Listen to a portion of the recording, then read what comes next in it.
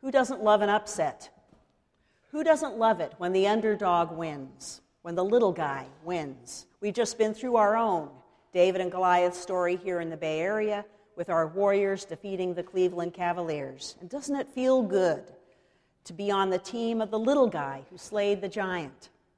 Even if the NBA is the only place where Steph Curry, who is 6'3", is a little guy. And even if LeBron James apparently is one of the nicest human beings on the planet. The little guys won. We love that. And we love this Bible story.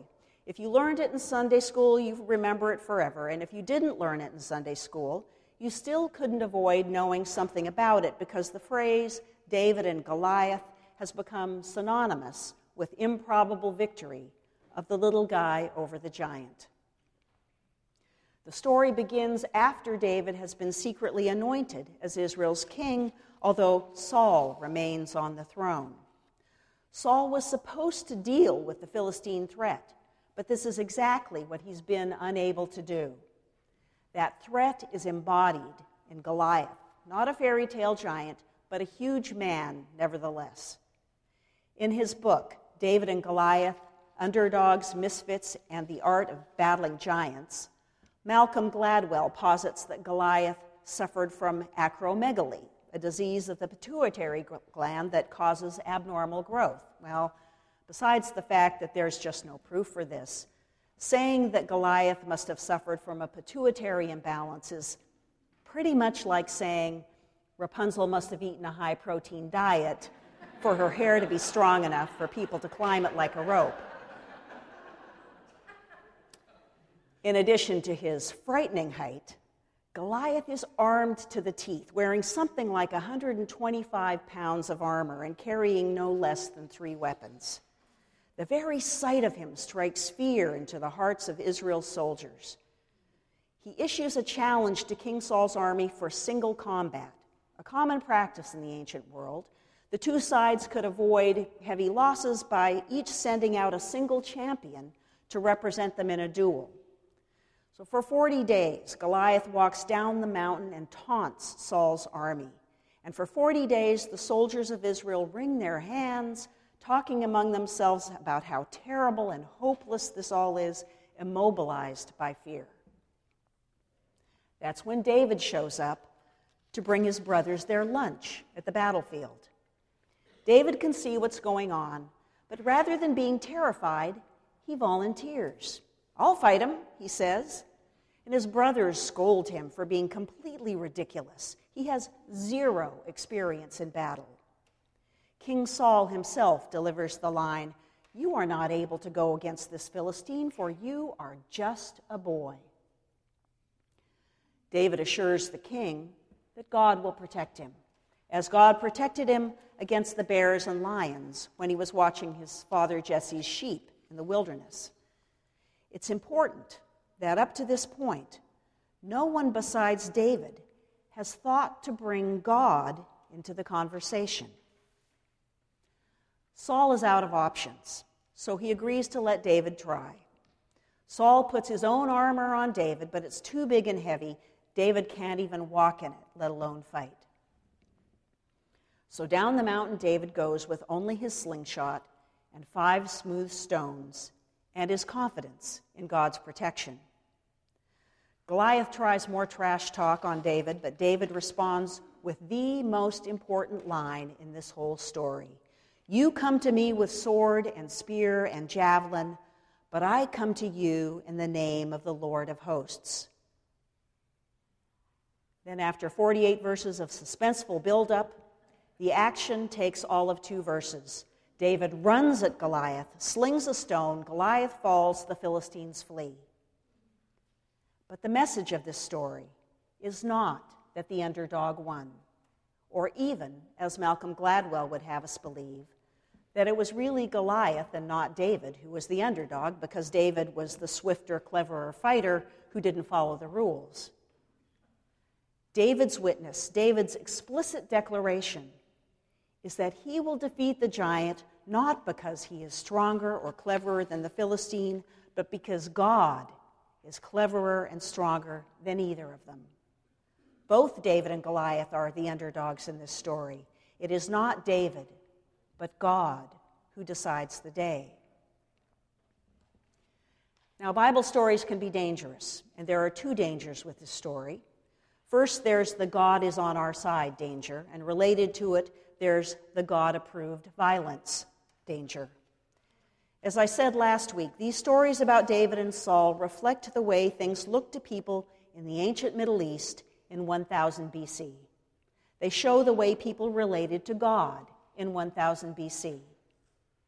In the intervening 3,000 years, every religion has used violence in the name of one god or another, including our God, and it is nothing short of tragic. In the New Testament, Jesus consistently opposed the use of violence. As German pastor Martin Niemöller confessed, "It took me a long time to learn that God is not the enemy of my enemies. God is not even the enemy of God's enemies." Or as Anne Lamott puts it, you can safely assume that you've created God in your own image when it turns out that God hates all the same people you do. So the question for us is not, is God on our side? The question is, are we on God's side? The Philistines threatened the freedom and well-being of God's people. And what we see in the David and Goliath story is the God who is always on the side of those who are threatened with oppression. We see the God who can be counted on in the struggle against injustice. Are we on the same side as that God? And if we are, then like David, we are called to stand up to giants. We may not face Goliath, but we will face giants in our lifetime. As people of faith, we are called to stand up to the societal and cultural giants that threaten the peace and well-being and justice of God's world, the way the Philistines threatened Israel. The giant that looms larger than life in our nation right now is the giant of persistent racism and the violence that it causes.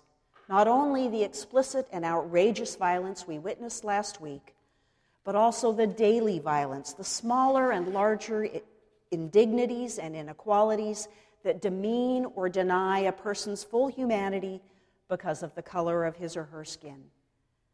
I understand that the mass murder of 9 folks attending a Bible study in Charleston was, as a New York Times editorial puts it, a confluence of some of the nation's most glaring problems. Easy access to guns is an issue, the public's general sense of helplessness is an issue, politicians more interested in their own survival than the broader welfare is an issue. But it was 9 African Americans who were killed, raising for us again how much Black lives matter in this country. An article posted online this week challenged all of us who would describe ourselves as allies of our African American brothers and sisters that the time for silence is over. The author, Denise Anderson, says, "We don't get to name ourselves as allies. It is a title we must earn." Last winter, many of us spent 4 weeks studying race and privilege, and now is the time for us to go about earning the title of allies. I don't have any easy answers for how to do that, but Anderson's article has loads of ideas, and we need to explore them, from working for housing for lower-income residents to figuring out whether our police have a tendency to over-police communities of color to supporting companies that are committed to racial and gender diversity. But though we don't have a quick solution today, David's encounter with Goliath teaches us some ways to approach this giant. First, facing a giant means naming it. It means looking it in the eye. In a blog in response to last week's events, social science researcher and author Brené Brown wrote, "When we deny our stories, they define us. When we own our stories, we get to write a brave new ending. When we push down hurt or pretend that struggle doesn't exist, the hurt and the struggle own us. Owning our stories is standing in our truth. It's critical and transformative in our personal and professional lives. It's also critical in our community lives. Until we find a way to own our collective stories around racism in this country, our history and the stories of pain will own us. Another lesson we learn from David and Goliath is to shed the armor. In other words, be vulnerable. Brown writes, "Our collective stories of race in the U.S. are not easy to own. They are stories of slavery, violence, and systemic dehumanization. We will have to choose courage over comfort. We will have to feel our way through the shame and the sorrow. We will have to listen. We will have to challenge our resistance and our defensiveness. We have to keep listening, even when we want to scream, 'I'm not that way, that's not my fault.' We have to examine our own stereotypes and prejudices. Every single one of us has them, and it will be tough." And we learn from David not to use the weapons of our opponent. In this story, David used his 5 smooth stones for an act of violence. As the quotation on your bulletin cover says, David was not a pacifist. But David didn't use the weapons that Goliath used: the spear, the javelin, the sword, weapons of domination, intimidation, and empire. Likewise, we should not use the weapons used to perpetuate racism. Those weapons are hatred and violence and revenge. Rather, we should use the weapons, or perhaps a better word is the tools, of our faith. The families who confronted Dylann Roof with both their pain and their forgiveness are powerful and moving role models for us in that regard. Finally, we learn from David to trust God. The David and Goliath story might make us think the lesson is that if you're on God's side, the side of justice, you will prevail immediately. And we know from the long history of the abolitionist movement and the civil rights movement that victory does not come overnight, regardless of how just your cause is. But this story contains truth about God, maybe the most important truth in the world. God is always on the side of the oppressed and the marginalized. Our hope is built on this truth. Our courage to face this giant against all odds is built on this truth. The thing about this particular giant is that it isn't actually bigger than we are, because we are the giant. Brené Brown writes, "Yes, we need to own 1,000,000 heartbreaking stories of discrimination and prejudice, and make millions of changes, and hold space for 1,000,000 tough conversations. But if each one of us owns one story and makes one change and has one honest conversation where we listen more than defend or offer false comfort, we can do this. There is a way to write a brave new ending to one of the most painful stories of our history. What remains to be seen is if we have the will and the courage." I believe we do. God is calling us to be on God's side and confront this giant in our culture, in ourselves.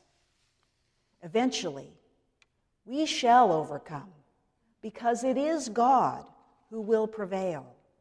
And with David, we say to this giant, "You come to us with hatred and discrimination and violence, but we come to you in the name of the Lord of hosts."